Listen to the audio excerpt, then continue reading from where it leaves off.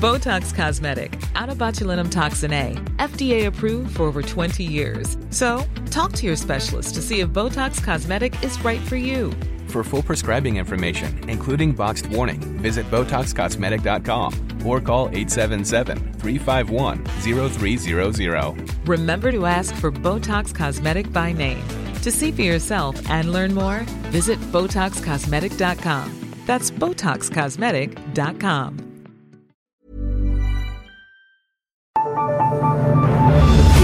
The Michael Reade Show podcast. Tune in weekdays from 9 on LMFM. To contact us, email now, michael@lmfm.ie. Friday morning, the 26th of January. Good morning. With much debate and discussion from now till 11 a.m, this is Michael Reade on LMFM.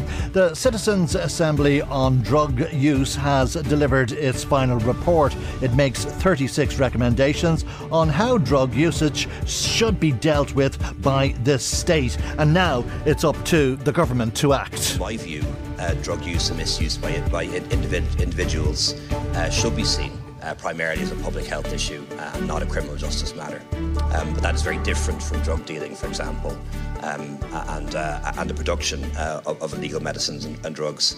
And I certainly think that shaming people and blaming people and criminalising people isn't an effective policy and has largely been rejected by the public, particularly younger people. And if it was the case that that approach and the war on drugs and Just Say No was a successful policy, it would have been successful 40 years ago. And it hasn't worked. And I think we all need to admit that.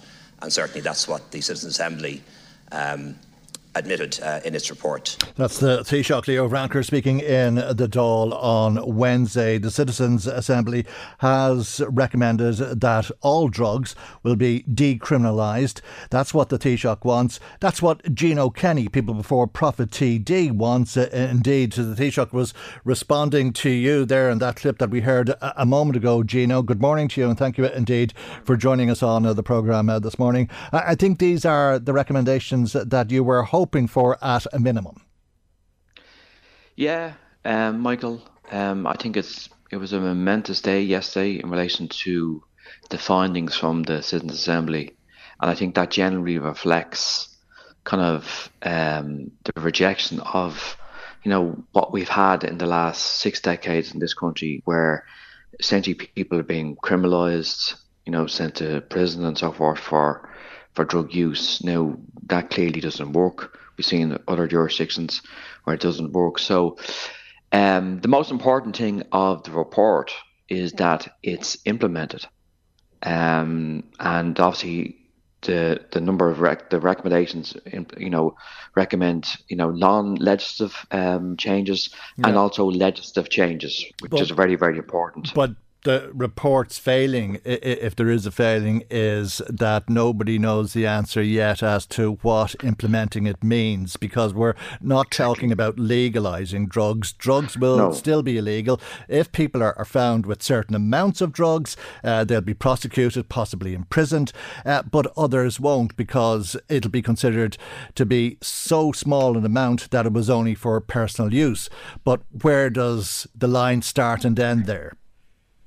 Well, that's up to legislators, Michael, and obviously the Minister has stated that, a special Oireachtas committee will be set up as soon as possible to examine the findings and then hopefully to legislate in relation to changing and amending the Misuse of Drugs Act to reflect, that model of decriminalisation. And that is up to legislators to see how that's teased out. What are your thoughts on it? Well, what do you think is a reasonable amount? And obviously, you'll be talking about different amounts for different drugs, I take it. Well, it's hard to quantify, Michael, because obviously all the drugs that are Class A or Class B drugs have to be quantified, and obviously for personal possession and personal amounts. So that has to be quantified via legislation, and that has to be teased out. Now, there are kind of drawbacks in relation to decriminalisation, right? And I've said this on your programme before. I think it's a better model than we have at this moment in time, but it doesn't really kind of tackle and challenge the elephant in the room. And the elephant in the room is that even if you have decriminalisation tomorrow, which is a better system, the illicit market is still controlled by kind of the criminal black market. And that's why I have a big issue with that. Yeah, and I think it's only a few weeks ago, isn't it, that there was a shortage of heroin in the country, so they concocted some formula and called it heroin, sold it on the streets, and so many people ended up overdosing as a result of the stuff that they were putting in it. I mean, heroin in itself is nothing to be sneezed at, but this was obviously a lot worse. Yes, and these are synthetic kind of opioids, which are absolutely deadly, and they're much more potent than heroin. So, we have to consider that. And obviously, the Citizens Assembly recommendations is about harm reduction, those that fall into addiction and so forth. And there's people that will use drugs that will not have a kind of a dependency issue. But it is about saving lives, Michael. It is about Ireland has one of the highest drug-related overdose deaths in Europe. I mean, in the north of Ireland, there's an epidemic at the moment in relation to drug-related deaths. So we need to kind of have a more holistic kind of approach. Issues around safe consumption rooms are very, very good, where actually people can actually safely consume if they choose so to use drugs. So drugs are not going to go away. Drugs are just part of life. And the gangs won't go away. The gangs, they won't go away. And the guns won't go away. And the gangland feuds won't go away. No, they won't. And that's why I say this model is a better model than we have, but we have to look at kind of ways of regulating certain drugs. And even a wider debate, Michael, which I don't know if people are ready for it, but about regulating all drugs. And that is a debate that I think may be further down the road, but we need to have a system where, where the state intervenes in relation to, and people take drugs for all sorts of reasons. There's huge disadvantage in people's lives, huge trauma that goes on in people's lives, why people turn to sometimes alcohol, sometimes, to illicit drugs. So it's a very, very complex issue. But you need, in order to kind of understand and try to get a grip of addiction and why people take drugs, you kind of have to put things in place to maybe people will not kind of steer towards dependency because of certain things that happen in their lives, and you have to try to put that in place. Not perfect by any means. If we had a perfect world, Michael, tomorrow, people will still kind of turn to, substance that kind of alter their mind to make them feel good, and it numbs people's pain. We have this same issue with alcohol, but we don't criminalize people that have, an issue with alcohol. We just, like, if somebody said somebody should go to prison because they have an issue with alcohol, people would laugh at you, But what about curiosity? Particularly young people are naturally curious about these things. What about curiosity? If somebody thinks, well, I'd like to try that, it sounds interesting or whatever, there's absolutely no deterrent if these recommendations are adopted. And I think that will be of concern to people, particularly parents, I'd imagine. Well, there is a deterrent at the moment, and that I think that will continue for the foreseeable future, where, if somebody has a certain amount of these, illicit drugs under possession, whether taking them, that's a different matter. But obviously there is a sense of curiosity when we all grow up in relation to, I suppose, sampling with drugs. It does happen, and I think if you give young people, we're out moralising people, because I think that doesn't work. Telling young people, look, if you're going to take these particular substances, you got to be very, very careful how you take them. And kind of, rather than talk down to people, say kind of, these are the kind of educational facts about certain drugs that you may take. That is the best way to inform young people, rather than say, look, you're all bad. Is that what will just happen? say no. It just doesn't work. But is that what will happen? I think that's another concern. I think it will, Michael. Okay, but just let me put the point to you if I can, Gino, because I think it's a concern that people will have, that they'll look at this and say, look, there's 36 recommendations. They're going to implement one, which will be decriminalising the drugs, and they'll forget about the rest. If somebody is found in possession of cocaine or cannabis or heroin or whatever it is in the future, when drugs have been decriminalised in this country, what's going to happen? Are they going to be sent to a doctor? Are they going to be sent to some health clinic, some some rehabilitation clinic or for counselling, or how will this work? Well, if somebody has, found in their possession a small amount of, drugs in, if they're taken for their, obviously, I would think that, in certain cases, yes, somebody should be kind of direct, not through the criminal justice system. That doesn't work.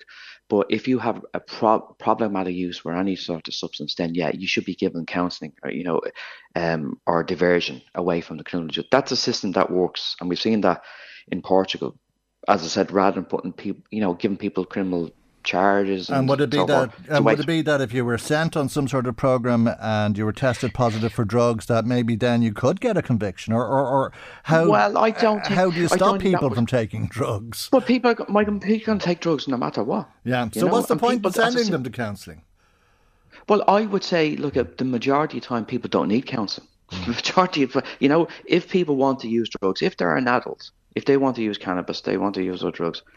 That's their business. I'll be honest with you. And some people don't have issues around addiction. You just don't, and you don't need counselling. And they're adults at the end of the day. They're kind of, they're growing up and they've made a decision, And now obviously you weigh up the kind of, the health kind of issues around certain drugs. But without being moralistic, I think that is the best way to approach these things. Okay, but without being moralistic, just help me to try and understand it a bit better. Are you saying, just to put an example forward that I think all of us can understand, are you saying, like alcohol, you've social drinkers and you have alcoholics, that drugs are the same, that most people are recreational, social users or consumers, and then some people end up addicts? Exactly. Right. The majority of people won't have a dependency issue on illicit drugs that they will use, right, that we consider illicit drugs. There will be some people that will have chronic dependency issues, and they're normally the kind of drugs that, we all know about: cocaine, crack, heroin, which, is extremely detrimental to your health and will kill you, Or somebody might kill you. Somebody else might kill you because you owe them money, or they might burn your mother's house down. Yeah, and all the violence that comes with kind of the drug gangs and so forth, it's hugely possible.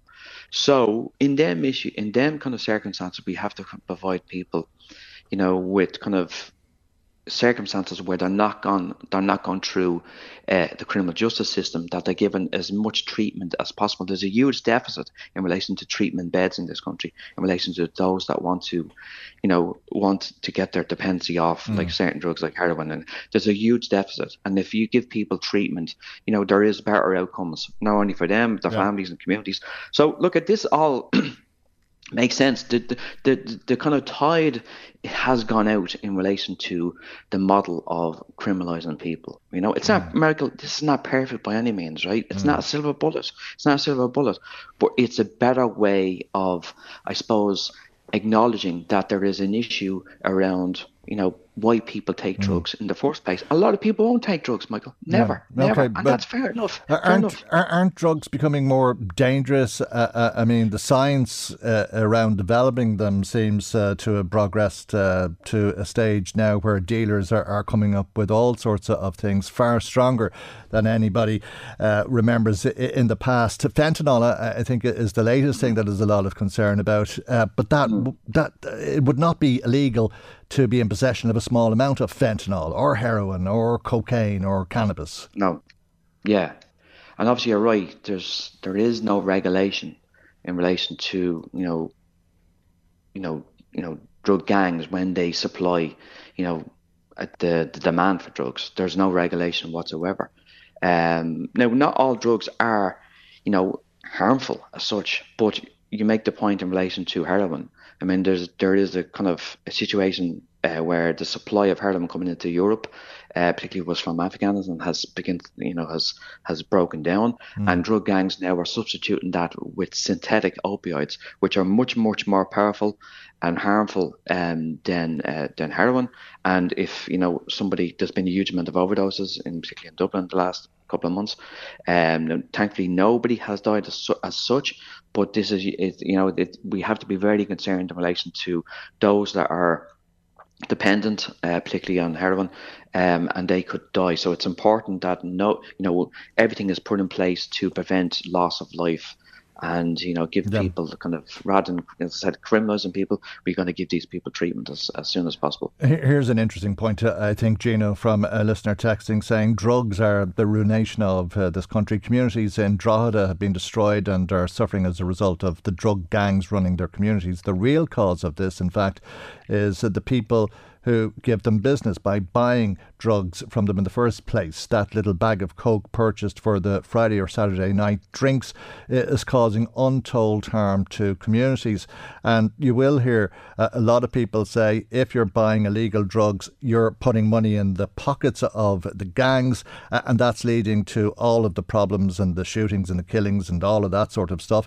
But does this not legitimise that little bag of coke, as our caller put it? And people will have a clear conscience, but their money will continue to go into the pockets of the gangs. Yeah, I mean it's a good point, and it's demand and supply, and people that will use drugs, whether it's cocaine, cannabis, largely most of that money, when that transaction happens, goes into the criminal network, and they will use all sort of. I mean, Michael, I've seen it in my own area, right? But moralising people because of that, I don't think it works, because when you say to somebody, well, look, if you buy X on a weekend, you're kind of funding, Y in relation to the kind of the criminal network.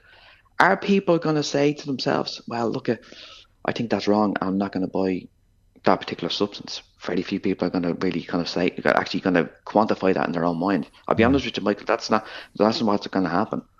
So, but I think you need to kind of have a system now of looking at kind of regulation, rather than just leaving, the whole kind of the drug industry to the black market, because the black market essentially runs the drugs industry. So we need to look at different models, and decriminalisation is just one model of this kind of drug use and drug policy, and I think that's, like, I'm not kind of trivialising, what's happened to communities. As I said, Michael, I've seen it in my own area, seen it, right? Terrible things that have gone on.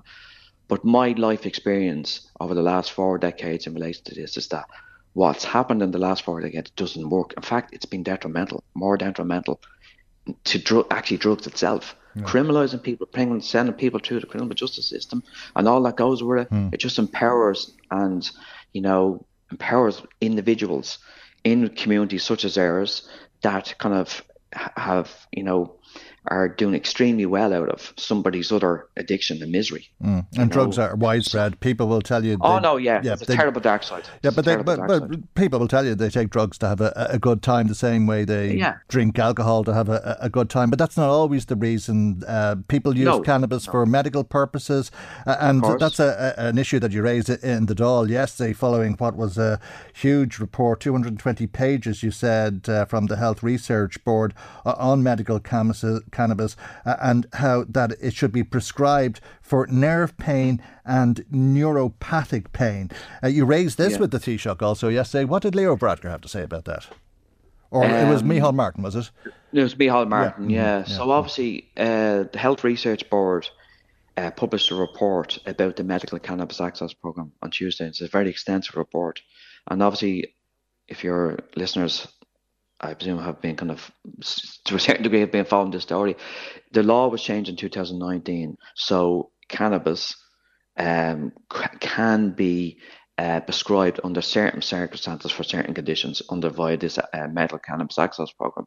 So this report has stated that, particularly around neuropathic pain, there is very, very good evidence that medical cannabis can be very beneficial, particularly for that condition. So now it's kind of said there's not much evidence to a certain degree around certain other conditions and so forth. I mean, that's up for kind of questioning and so forth. But the main thing from the report that I would take on a positive note is that the program needs to be expanded. At the moment, there's only 50 people, Michael, that gets cannabis under prescription via the program for the 3 stated conditions.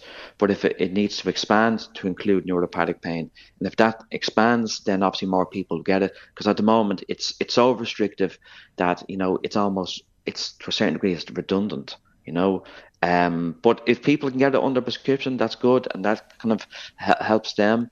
But it needs to expand to include other conditions. Otherwise, I don't know really where it's going to go after that. All right. Well, it's a peculiar conversation to have, as you say, after 4 decades of having a completely different conversation. Thank you indeed, as always, for joining us on the programme today. Gino Kenny, People Before Profit TD for Dublin Midwest. Of course, the government can act on the recommendations of the Citizens' Assembly on drugs use in whichever way it decides is fit and appropriate. And I suppose the next question is, what will they do, or what should they do?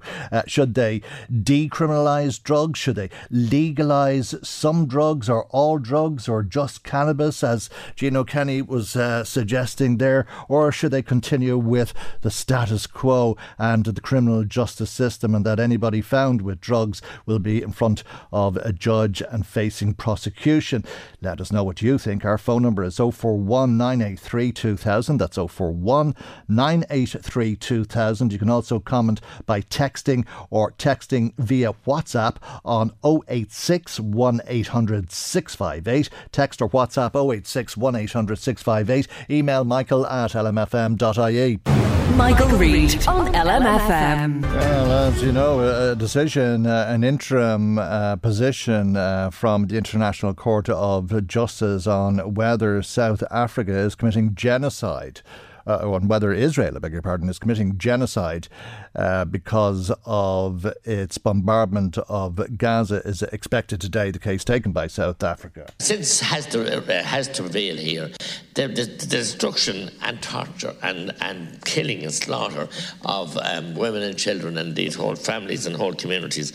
And what I can't understand at all is the barbaric nature of where they're all moved into an area, and it's a tiny bit of land anyway, and then they're told they're bombarded of that again. So this is pure. I don't know how you couldn't call it genocide, but we're inundated with emails here. You think that we're all powerful, that we can do a lot, but Ireland as a neutral country always must maintain our neutrality and must work, as we have respect all over the world, of punching above our weight and trying to bring about a ceasefire here. Yeah, that's independent TD Matty McGrath, an issue that dominated Dáil business over the course of this week. Any decision we take on intervention will be based on detailed and rigorous legal analysis.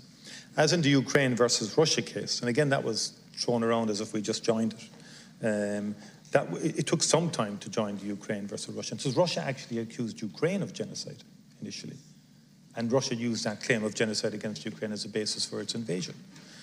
Ukraine refuted that claim of genocide by Russia, and we declared our intervention in that case 6 months after the provisional order and after ongoing consultations with Ukraine. That's the truth of that situation. I'm not saying it'll take that long here, but that's what happened factually in terms of the Ukraine case.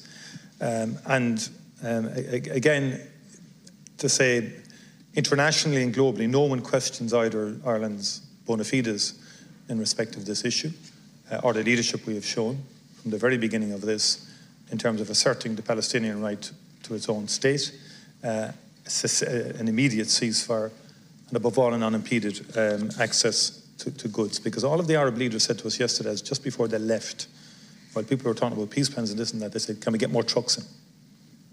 We need more trucks in tomorrow. We need more aid in. That's the immediate priority that they're calling for. I'm very conscious, Cahill, of the significant public interest and concern on Gaza. I know that the very visible expressions of solidarity that have taken place across the country over recent weeks and months are heard and valued by the Palestinian people.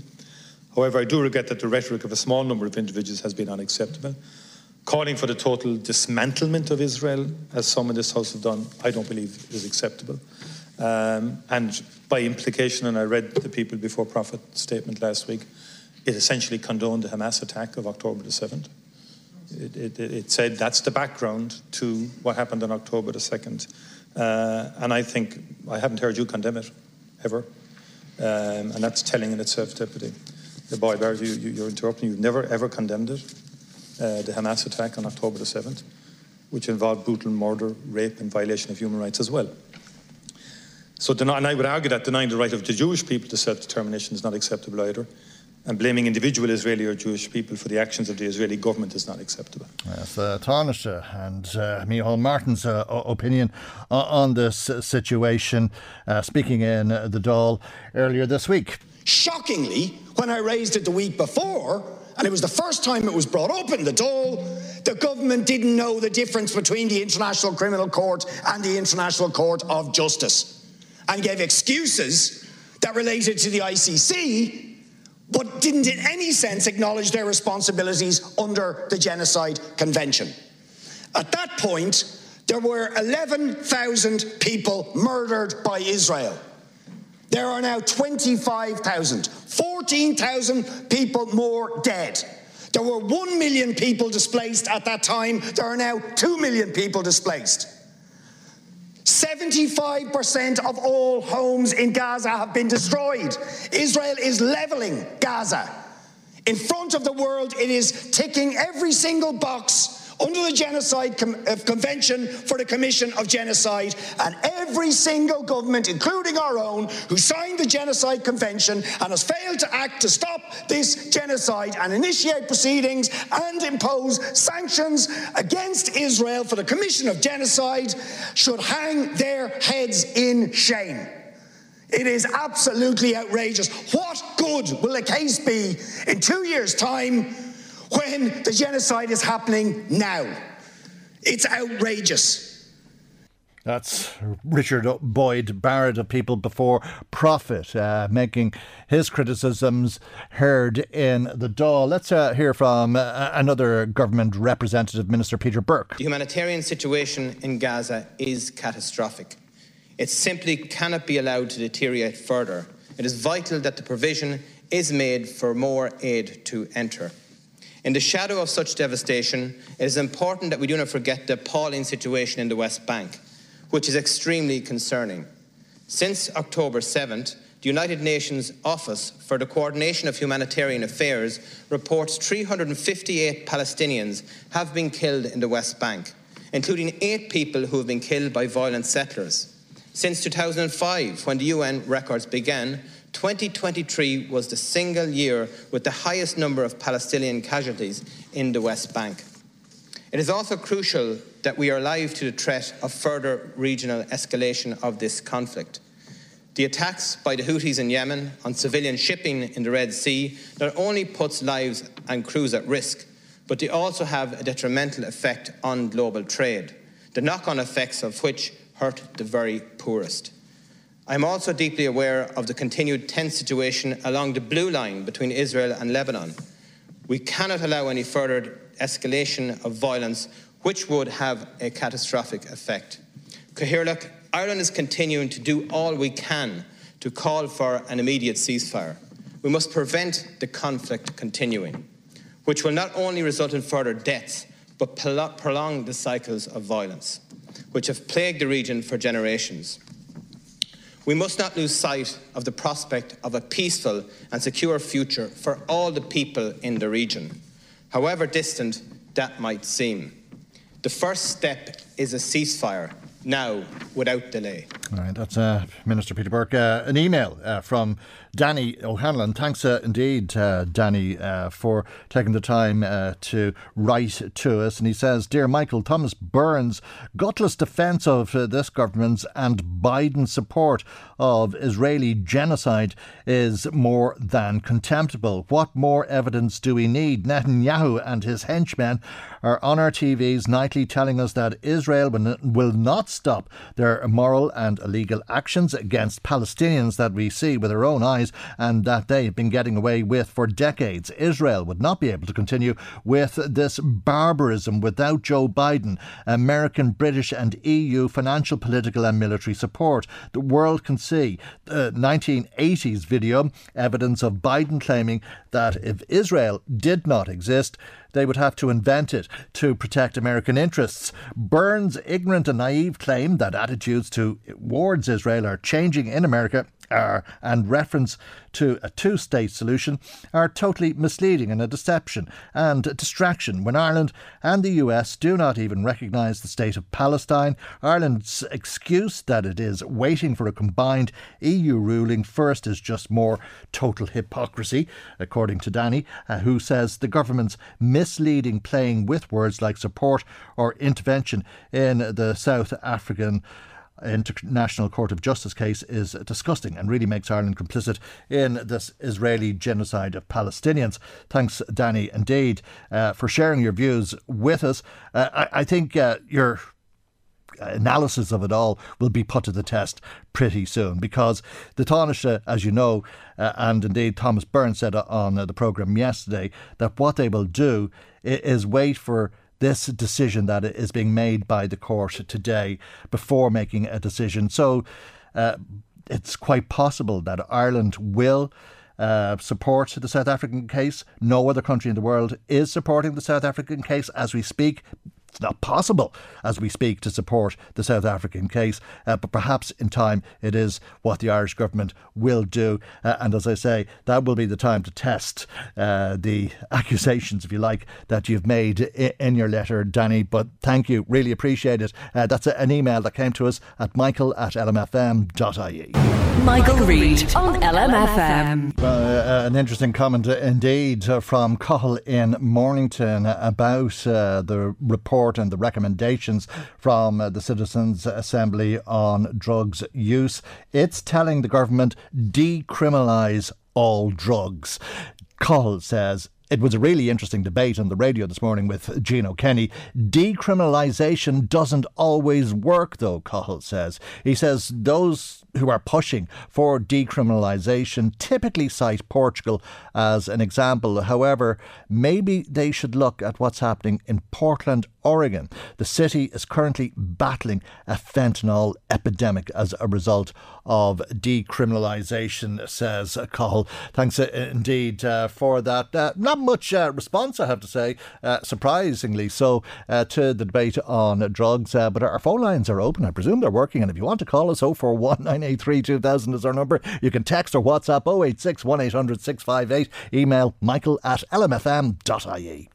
Michael Reade on LMFM. Yesterday, the first in a series of safe habitats policy seminars took place in Europe. What's that about? Well, it's to take a look at mental health and indeed why farmers across the EU are dying from suicide. The event was hosted by Irish MEP Maria Walsh and Finnish MEP Petri Sarvamaa. We're joined now by Maria Walsh MEP, and a very good morning to you, and thank you indeed for joining us on the programme this morning. This was an opportunity, as I understand it, for people involved in agriculture from across Europe to come together and share the knowledge that has been gained by each of those people. What did you learn from yesterday's seminar? Can you tell us? Good morning, and thank you very much for having me on. And as you shared in your introduction, Safe Habitats it's a Horizon Europe funding research project, so first of its type, when we really focused on mental health and the well-being of farmers. And we had representatives from Finland, Belgium, ourselves, of course, Ireland.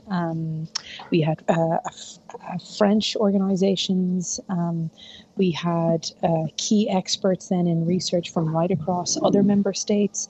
And then we leaned in onto what other non-EU countries like Australia, the United Kingdom, and some of what the United States is doing to understand that this is an epidemic, that we have competency as a collective member state group to really seek out further research, understand data, and ultimately come to a point where we are fixing the stressors that were identified, like isolation, succession, language around mental health or mind fitness, as was shared, societal expectations, and then two key takeaways as a policymaker like myself is the stressors that are rooted in finance and the fact that we as policymakers continue to shift the goalposts in terms of how CAP is shifting into a more climate focused and not for food production.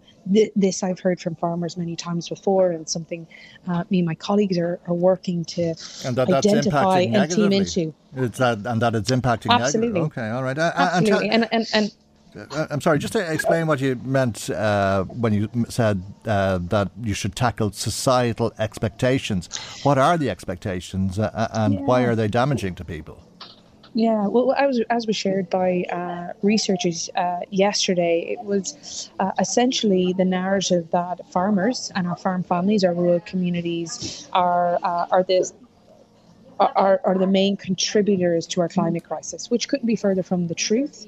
That the fact that when you read headlines, it is farmers and the way of life is creating the impacts you're seeing around the world, and that they are the main culprits in this, and the very negative language in our climate. Essentially, that was the main focus from researchers yesterday, and that ultimately we need to pin down. We need to ensure that media are sharing true narratives, that our farmers are at the table and hearing their voices within the communication of this, and that we are bridging that gap. And I say, I have to take responsibility as a policymaker here to not point the finger to quick wins or buying into the populist narrative too. And many of my colleagues agree too that we have an awful lot of work to do on the ground to ensure that the people that are putting food on our table a number of times a day, that are a very big part of our SME market in this country and across the EU, are feeling valued, are seeing that value, and are feeling that support. Regardless of the emissions, or that because criticism of farming methods may lead to poor mental health, we look the other way. I'm not sure I understand the point. Can you repeat that again? Sorry.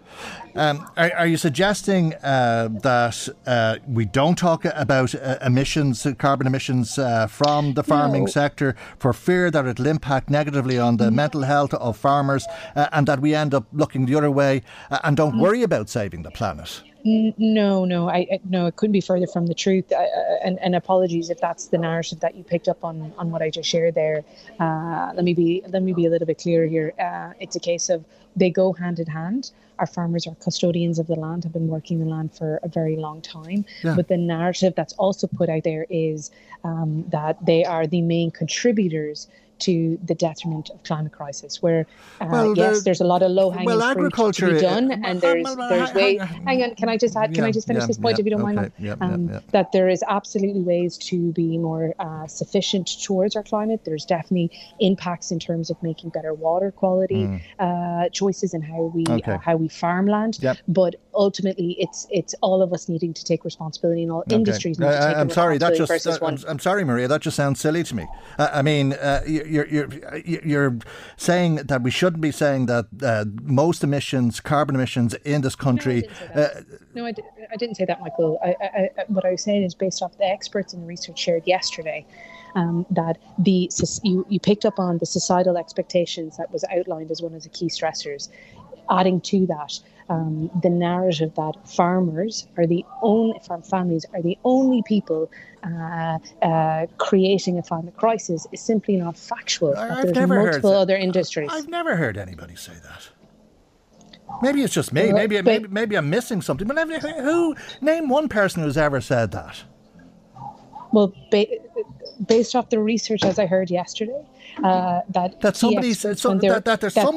there's somebody on this planet somewhere that said that the only people who are causing damage to climate are farmers. I've never heard anybody say anything of the sort. Well, let me re-stress again. As experts shared yesterday, that when interviewing and when conducting their research, but it doesn't matter who said it. It doesn't matter who said it or what level of research was put into this. It's not true. Nobody has ever said farmers are on their own, in isolation, responsible for climate change. It doesn't add up. And if it does, cite one person or a group or whatever, because there's no basis in that statement. Okay, well, let me just take this back again. When farmers and farm families right across the member states were interviewed for certain research that was shared yesterday, a number of stressors that were creating mental health challenges and impacts to their mental health, societal expectations, and you asked me to lean into that.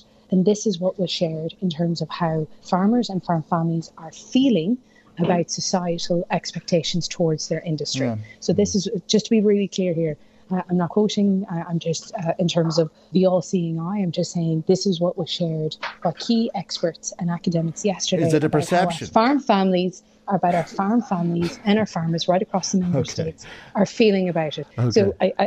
So it's a perception. So in other words, it's the way farmers feel about it. I think you've explained it there. That's a perception that farmers have, rightly or wrongly so. I mean, ultimately, we can go back and forth on this, and I'm happy to do so, but we have a core group of our SMEs, our farm families, our rural communities that are feeling a number of stressors and are impacting their mental health. And then from the work I've been doing in the last number of years and the fact that Safe Habitus, which is, as I mentioned, a Horizon Europe funded research project with the likes of Dr. David Meredith being the project coordinator from Chagas, we have an awful lot of work to do on eradicating and finally ending the pandemic that is mental health that's impacting our farmers and our farm families right across the country. And what was taken from yesterday was the likes of France, who have action plans and they're being held accountable, and that I would want to lean into and make sure our own country is buying into that, as well as if you compare us to Finland, where they have funding dedicated to farmers' mental health. So Say hello to a new era of mental health care. Cerebral is here to help you achieve your mental wellness goals with professional therapy and medication management support. 100% online. You'll experience the all-new Cerebral Way, an innovative approach to mental wellness designed around you. You'll get a personalized treatment plan from a therapist, prescriber, or both in a safe and judgment-free space. Your Cerebral therapist or prescriber will outline a customized plan with clear milestones along the way, so you can get to feeling your best. With Cerebral, you're not alone in your mental health journey.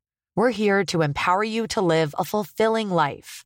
So take that first step towards a brighter future and sign up today at Cerebral.com/podcast and use code ACAST to get 15% off your first month. Offer only valid on monthly plans. Other exclusions may apply. Offer ends July 31st, 2024. See site for details. Botox Cosmetic, out of botulinum toxin A, FDA approved for over 20 years. So, talk to your specialist to see if Botox Cosmetic is right for you. For full prescribing information, including boxed warning, visit BotoxCosmetic.com or call 877-351-0300. Remember to ask for Botox Cosmetic by name.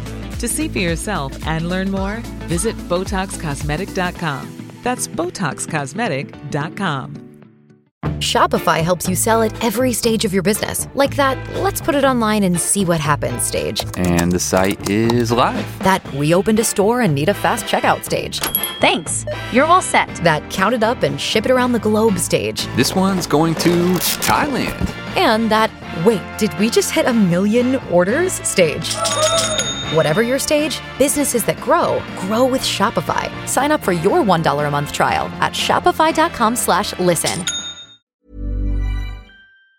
It was a shared competency. It was outlining different issues, as mentioned, and then what we can do collectively to ensure that we are not seeing such high levels and prevailing issues on mental health with our families. And very good work. I don't mean to undermine that, and I applaud you and those involved in trying to tackle what you're describing as a pandemic, poor mental health, and indeed how that can lead to suicide. One of the stressors, as you put it, is isolation. How can that be tackled if farmers live in isolation? Well, I think key tools is around knowledge transfer. One suggestion yesterday was better connecting in terms of community. So knowledge transfer clinics where people are coming together more and more often, are more advisors who are upskilled and trained in mental health awareness, so that when they see or feel a farmer who is slowly reducing themselves or isolating more and more, that they can tackle and work with the farmer on that. And then ultimately, how do we be one good adult and one good neighbour? We're checking in more and more on our community, particularly those that live in a more rural area. One farm that was shared yesterday directly was, from John Keane, of former Macra president who founded Make the Move.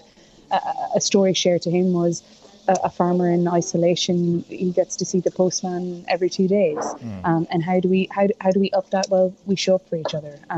We make sure that people are being picked up and dropped off, that we're checking in, that we are leading beyond perhaps our silo living lives, and we're really trying to be that spirit of mehel, where we're showing up for each other and really helping. But leaning into what I mentioned earlier in terms of action plans that the likes of France are doing for their agriculture community, this was building in resilient programs. If a farmer attended the mart, that there's something on hand just to talk with them in a very agri-focused language, so that they don't feel that there's any stigma or discrimination faced if they have issues and they want to tackle their mental health. OK, we'll leave it there for the moment. Thank you indeed for Thanks joining very much. us. Very interesting. Maria Walsh, Fine Gael MEP.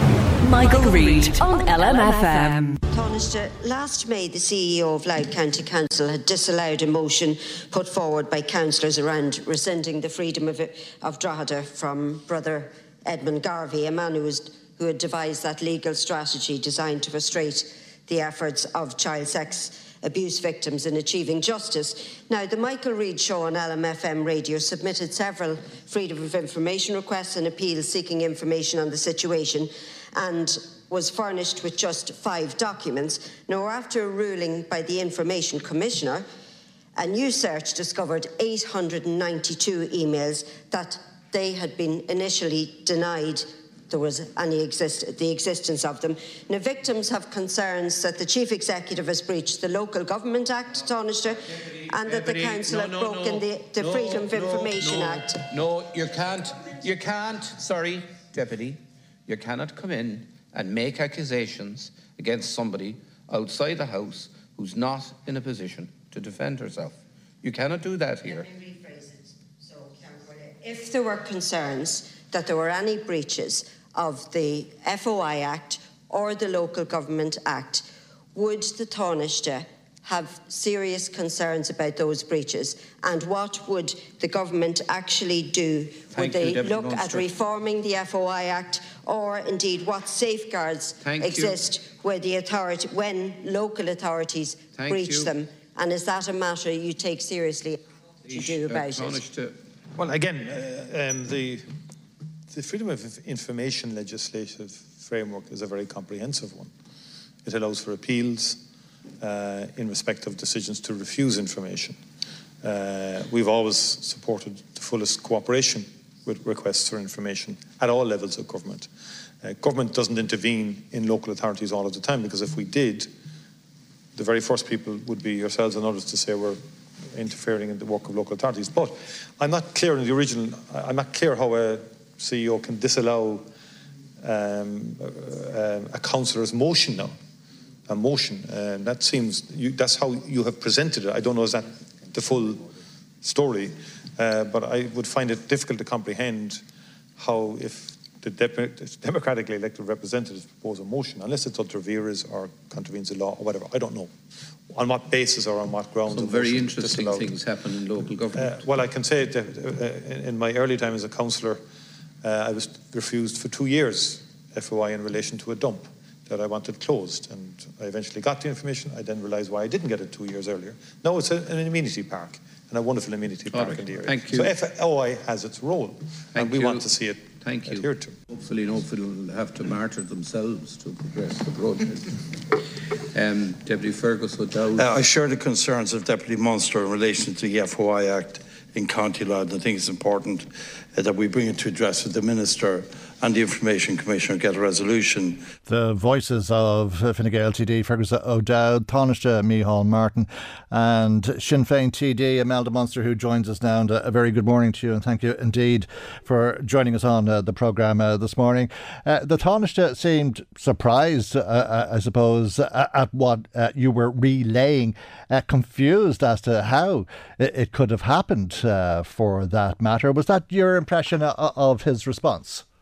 Well, yes, and I was directly opposite him, so I could see his facial expression too. And I would say more so dismayed was his reaction when he said, it's not clear how a CEO could disallow a councillor's motion, that he found it very difficult to comprehend how a democratically elected representative, how a motion but it could be withdrawn, and on what basis. He seemed absolutely flabbergasted. He did say unless it was ultra vires or if it was against the law in some way or something like that.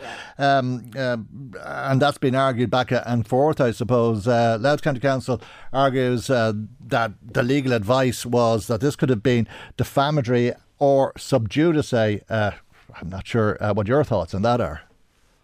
Well, I mean, I think if you look, when it all boils down, if I had taken a stand that the CEO had taken, and I had got legal advice, and I was quite comfortable in my own skin with that legal advice, that I was justified in initiating that legal advice, and secondly, that legal advice, justified my concerns, then I would have no issue. In fact, I'd go out of my way to say, here's my legal advice. Here's the legal advice I got. Now, if any of you want to contradict that or whatever, go to your own solicitors or what have you. But here's the legal advice. What I can't comprehend at all is the to and fro. What we know that the initial legal advice had said that the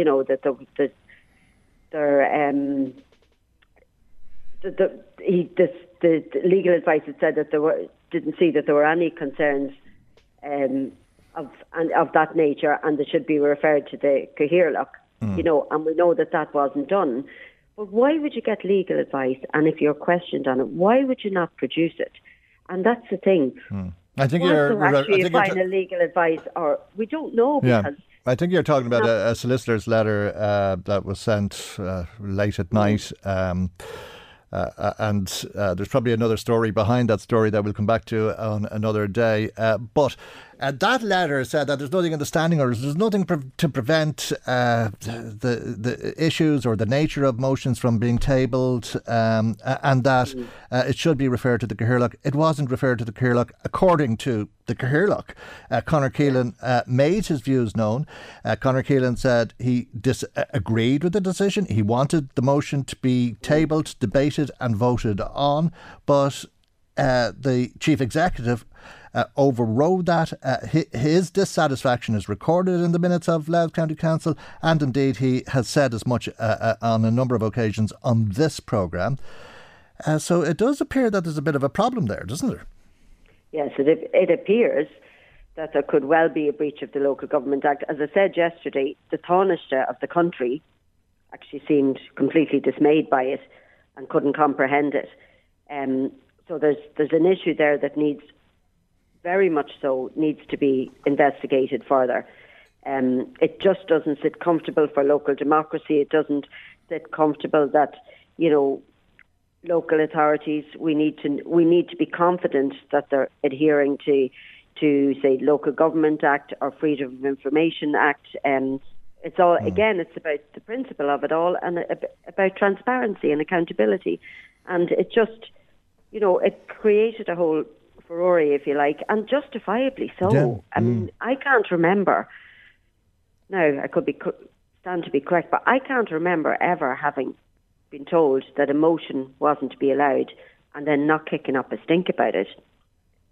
And speaking to councillors around the country, nobody can remember in their local authorities ever having the CEO unilaterally withdraw a motion and point blank refuse to have it and then not back it up with anything as such, or not produce evidence as to the reason. Showing the legal advice, because we're told this legal advice, nobody other than members of the executive have seen this legal advice. And whatever legal advice was given to the council, you'd have to wonder about it because the motion was eventually tabled, debated and voted on in July. This was a motion that was removed in May and then put on the July agenda. So what happened? What was the difference? What happened in between? What was going on here? What was it? Was it, if the legal advice, if they were that confident in the legal advice, then they would have, adhered to their initial stance. Yeah. But to And would you like let it go through them? Was that public pressure? Was that the amount of questioning that was going on, that they felt they were under the spotlight? But again, it comes back to me. If you'd legal advice, if I had got legal advice, if I'd taken a stand, I'd say, here's the legal advice.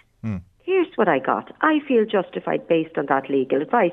And I can't understand, even if she doesn't want to show it to the local reps for reasons best known to herself, I can't comprehend that at all, by the way. But show it maybe to the Minister, Kieran O'Donnell, show it to the Cahill, show it even to the Taoiseach of the country that was absolutely dismayed at hearing that and found it difficult to even comprehend how that could happen in a local democracy. Is that what you believe should happen now? That I believe so. I believe so. Look, if you've got legal advice and you're comfortable with it, show it. Why would you go to the extremes of causing all that? Is that even enough to clear up this? Because there's another question here. If there was legal advice, you have to look at the roles of the people involved under the legislation. So in other words, this is the law. The law says that the chief executive's role is to advise and assist.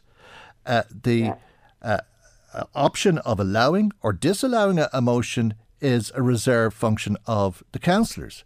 So if the CEO, as I understand it, if the CEO believed that this motion shouldn't be tabled based on legal advice, as I understand it, she should have advised the council, in other words, the elected members or the Cathaoirleach on their behalf, and assisted the Cathaoirleach in either disallowing the motion or bringing a motion that was legally sound to the agenda.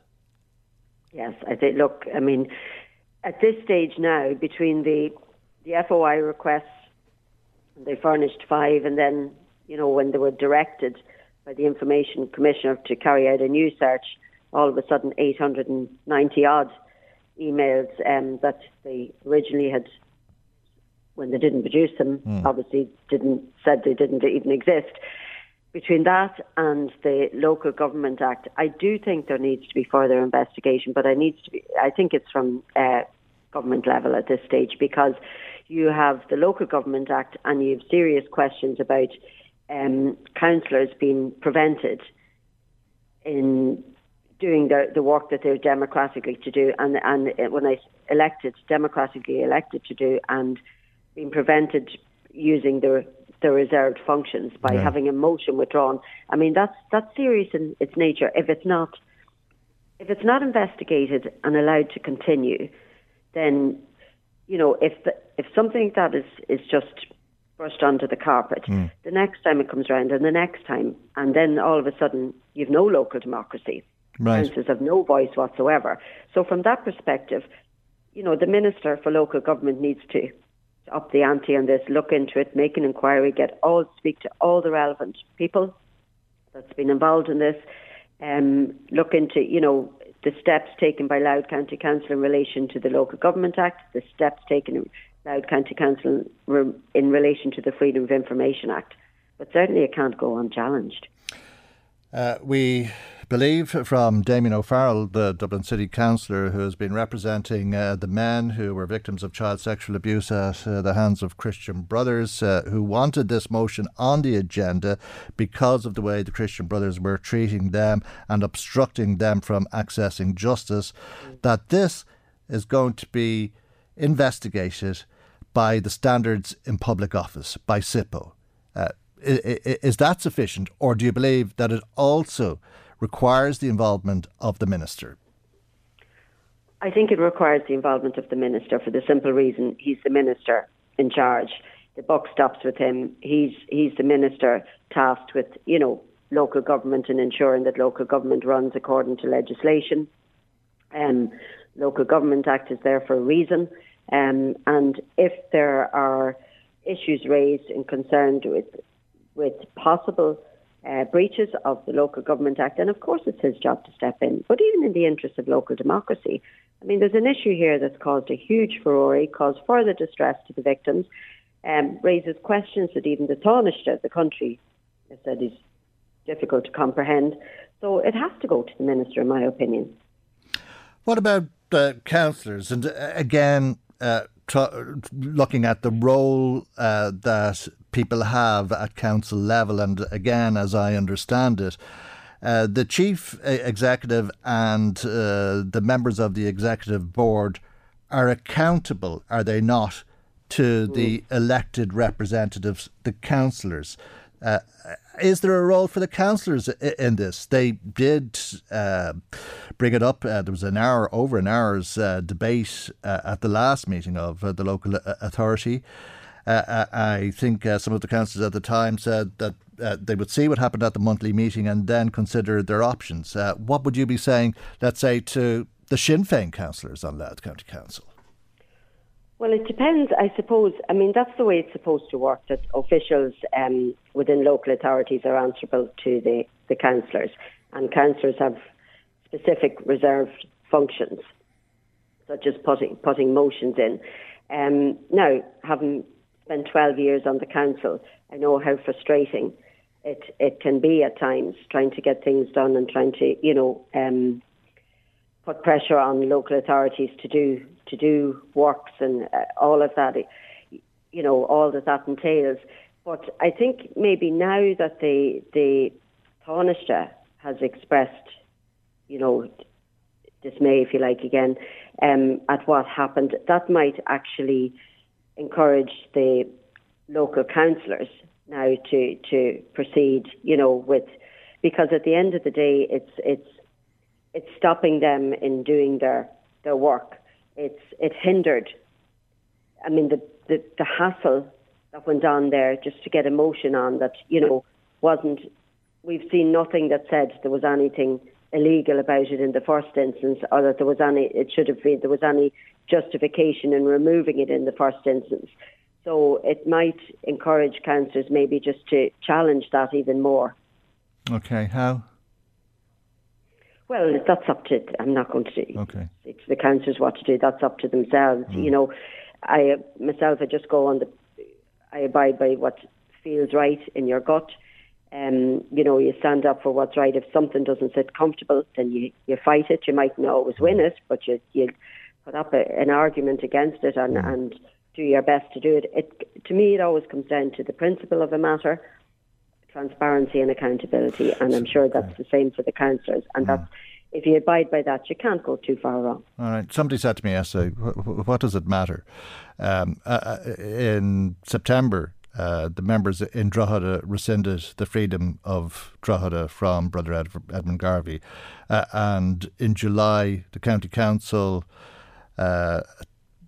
debated and adopted Maeve Yore's motion. I think it was a third formula of words, but it happened and it went to Drogheda, and Drogheda rescinded the civic honour. Can you answer that? What does it matter? Sorry, say that again. Sorry. I mean, the suggestion was all this is over with. I mean, the objective was to rescind the freedom of and so on. And the motion might have been blocked, but it eventually was. It was only blocked for 2 months. So what does it matter? Oh, no, it matters greatly, actually, in relation to. I mean, there's enough powers being taken away from local government and local democracy. There's enough, councillors have very little and few powers left as local representatives at the local forum of the local authorities, if you like. So it's imperative that the ones they have are that are not blocked from carrying out those. And it's the principle of the what I would say is a flippant attitude when that FOI request went in, where you're furnished with 5 items of correspondence and then had to go to the Information Commissioner, who then had to direct them, and then they found out there was 892 emails that they hadn't bothered to either search for or just thought, here, we'll give out what we like, we're not. That flippant attitude to legal obligations, that matters. Right. And local democracy and councillors' reserved functions and not being blocked from doing what they feel is right, that matters. Right. And if you don't challenge things like that, then you've no accountability anywhere. All right. So it matters greatly. I'd like to ask you about something else, and if you think it matters. In September, the Drogheda-based councillors voted to rescind the freedom of Drogheda from Brother Edmund Garvey. There's nothing to reflect that today. The roll of honour on the Louth County Council website makes no reference to that. As I understand it, Damien O'Farrell, the Dublin City Councillor who represents the victims, made contact with the CEO asking why. And as I understand it, the reason he was given was that they decided to wait in case Brother Edmund Garvey sued them. That's a disgrace. I mean, there you go again. Someone said, well, why does it matter? There was a decision taken after jumping through hoops to get to it, having been obstructed, and the decision was finally taken by the local councillors in their democratic forum, and the officials have not honoured that decision. So again, that's an absolute disgrace, and I can't see how the councillors aren't literally going buck mad over that. I mean, that's an absolute insult at that stage, that there's no reference of any sort made on the local authorities' roll of honour to that motion that was put forward by the local councillors, the local representatives, and endorsed by them, and now the council are refusing to act on it. I mean, that should be corrected straight away. Well, I think they said they'd look at it and look, but they decided. The decision's made. But there they go again, calling the shots. Yeah, that's the local officials calling the shots again. The councillors have made their decision. It's the job then of the officials to implement that decision, which would have required making reference or altering the roll of honour in adherence to what the decision that the councillors had made. And here they are again, dismissing that or ignoring that. Okay. I'll leave it there for the moment. Thank you very much indeed for joining us on the programme this morning. Sinn Féin TD for Louth and East Meath and Melda Munster. Michael Reade on LMFM. I was listening to the ad there a minute ago about being registered to vote, and if you're not registered you can't vote, and if that's the case, well then you won't be able to vote on the 8th of March, because we all have an opportunity to vote on the 8th of March as to whether we want to amend the Constitution in two separate votes. First of all, people should ask themselves whether what they're reading is an opinion or a fact. And that's important, because a lot of what's been said to date is opinion. And obviously debate is generally around people's opinions. And we've set out, I think, some good questions in the booklet. How do I know this is true? Who's telling me? Have they produced any evidence? Have they linked what they're saying to the text of the Constitution? Have they linked it to the text of the referendum? Have they linked it to what we've said? Have they linked it to commentators that they trust? And is there any way that I can act to confirm it for myself? So these are the kind of questions people should ask themselves. Our frequently asked question part of the website will we hope, explain certain provisions of the Constitution and certain questions that arise, and we keep that up to date in the light of questions as they arise. But I think it's important, the first thing to ask yourself is this somebody's opinion, or is this person giving me a fact? And if so, where does the fact come from? What's the source of it? One of the key objectives of An Comisiún Tábháin is to establish itself as a trusted source of information. And we can only do that by proving to everybody that we are, in fact, such an organisation. So we will be starting an online campaign probably in the middle of February to offer some advice to people in relation to misinformation and disinformation along the lines just suggested by the judge. All right, we have a rocky road ahead of us, I think, because misinformation will be order of the day. The Electoral Commission will be there to sort out the ifs and buts and maybes and any doubts that you have about what you're hearing by giving impartial information, accurate information, factual information. And you've just been listening there to the chair of the Electoral Commission, Justice Marie Baker, along with the CEO of the Electoral Commission, Art O'Leary. Michael Reade on LMFM. You'll remember, I'm sure you'll never forget how last year RTE was marred in controversy. But it's a new year, new Director General, and RTE might have been saying to themselves, it's behind you. That's up to yesterday and the Grant Thornton report on the Toy Show musical, which clearly says, oh no, it isn't. Let's speak to the chair of the Oireachtas Media Committee, Fianna Fáil TD for Cavan Monaghan, Niamh Smith. A very good morning to you, Niamh Smith. Thanks indeed for joining us. There's some serious governance problems that relate to the staging of this musical and the ultimate loss of over €2.2 million. What questions have you got at this stage? Well, Michael, it's alarming in terms of the cavalier attitude that seems to have been there in terms of making decisions without a board approval, without real interrogation of project ideas.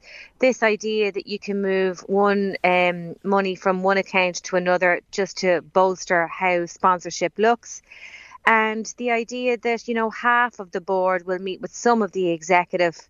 None of it bodes well for governance, for oversight and for transparency. All the things that we suspected and became very clear to us really throughout the committee hearings. And I still go back to the point that I feel the executive did treat their board with contempt. They had no regard or respect for their role.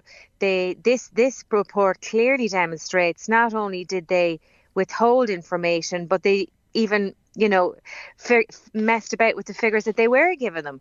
I mean, there's serious questions to be answered for those involved to do and take it upon themselves to have that, as I said, cavalier approach and attitude to what should have been the highest level within the organisation, and that was the board appointed by the minister. And do you think that the board are victims in all of this?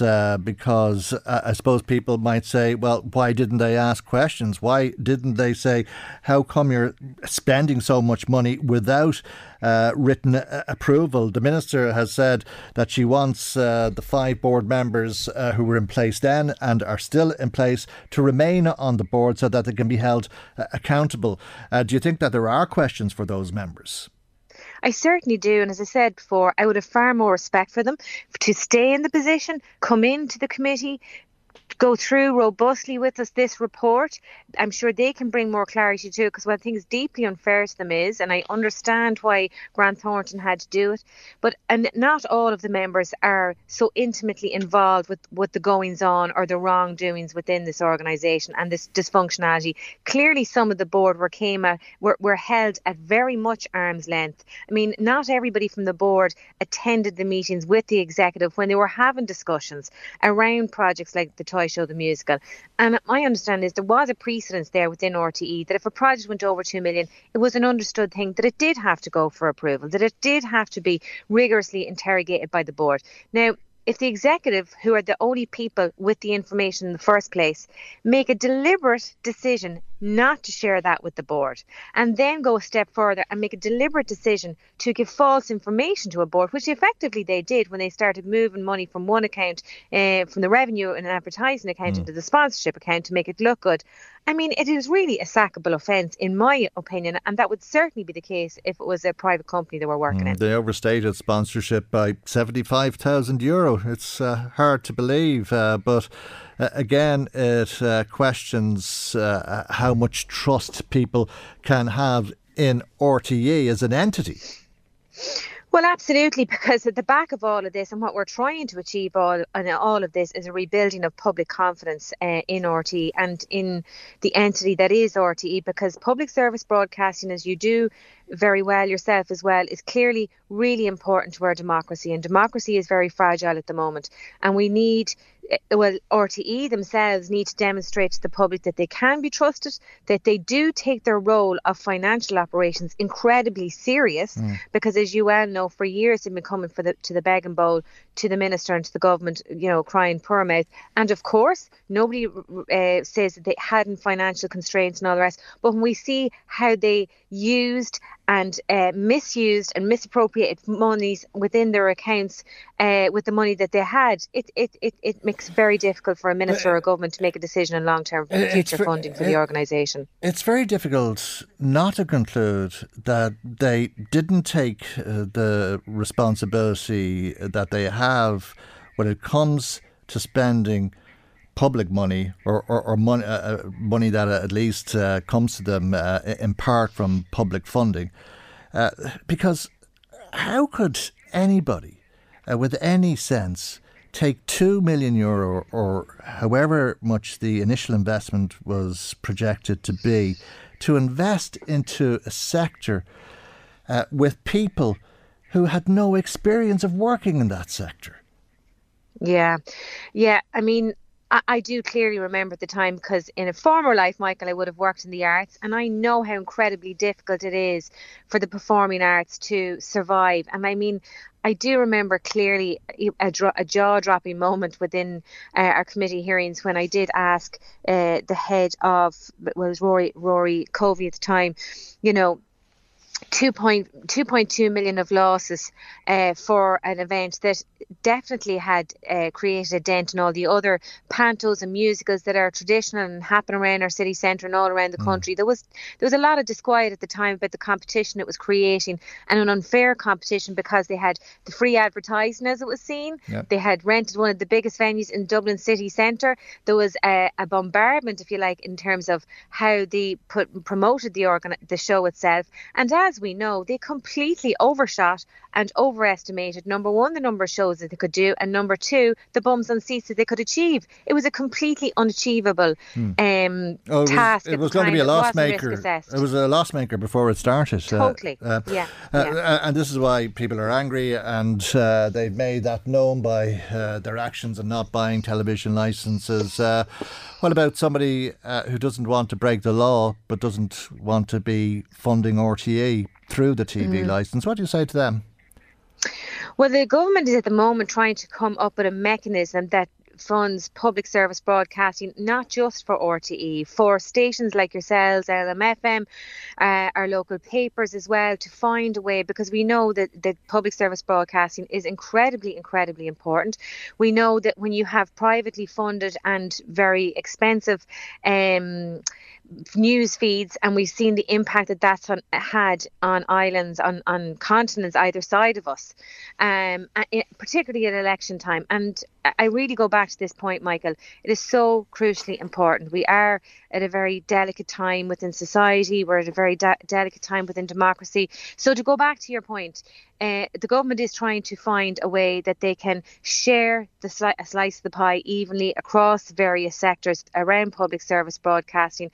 I would hope that we can get through all of these reports in a quick and timely fashion and manner that will give people an opportunity to digest all of that, but also give an organisation like RTE to rebuild trust with the public, that the public don't penalise other organisations like your good selves who do an incredibly important job in giving people accurate information and objective views. Okay, we'll leave it there for the moment. Thank you indeed. I'm sure we'll be hearing more about this through your committee and indeed the Public Accounts Committee. But thank you for joining us this morning. Niamh Smith, Fianna Fáil TD, for Cavan Monaghan, Chair of the Oireachtas Media Committee. That's where we run out of time for this week. And thank you for your time over the course of the week. Thanks too to Maggie McGuire, who researched. Chris Murray was in the control tower. I'm Michael, and we'll see you for our next programme on Monday morning at 9 a.m. right here on LMFM. Good morning. Bye-bye. The Michael Reade Show podcast. Tune in weekdays from 9 on LMFM. To contact us, email now, michael@lmfm.ie. Botox Cosmetic, out of botulinum toxin A, FDA approved for over 20 years. So, talk to your specialist to see if Botox Cosmetic is right for you. For full prescribing information, including boxed warning, visit BotoxCosmetic.com or call 877-351-0300. Remember to ask for Botox Cosmetic by name. To see for yourself and learn more, visit BotoxCosmetic.com. That's BotoxCosmetic.com.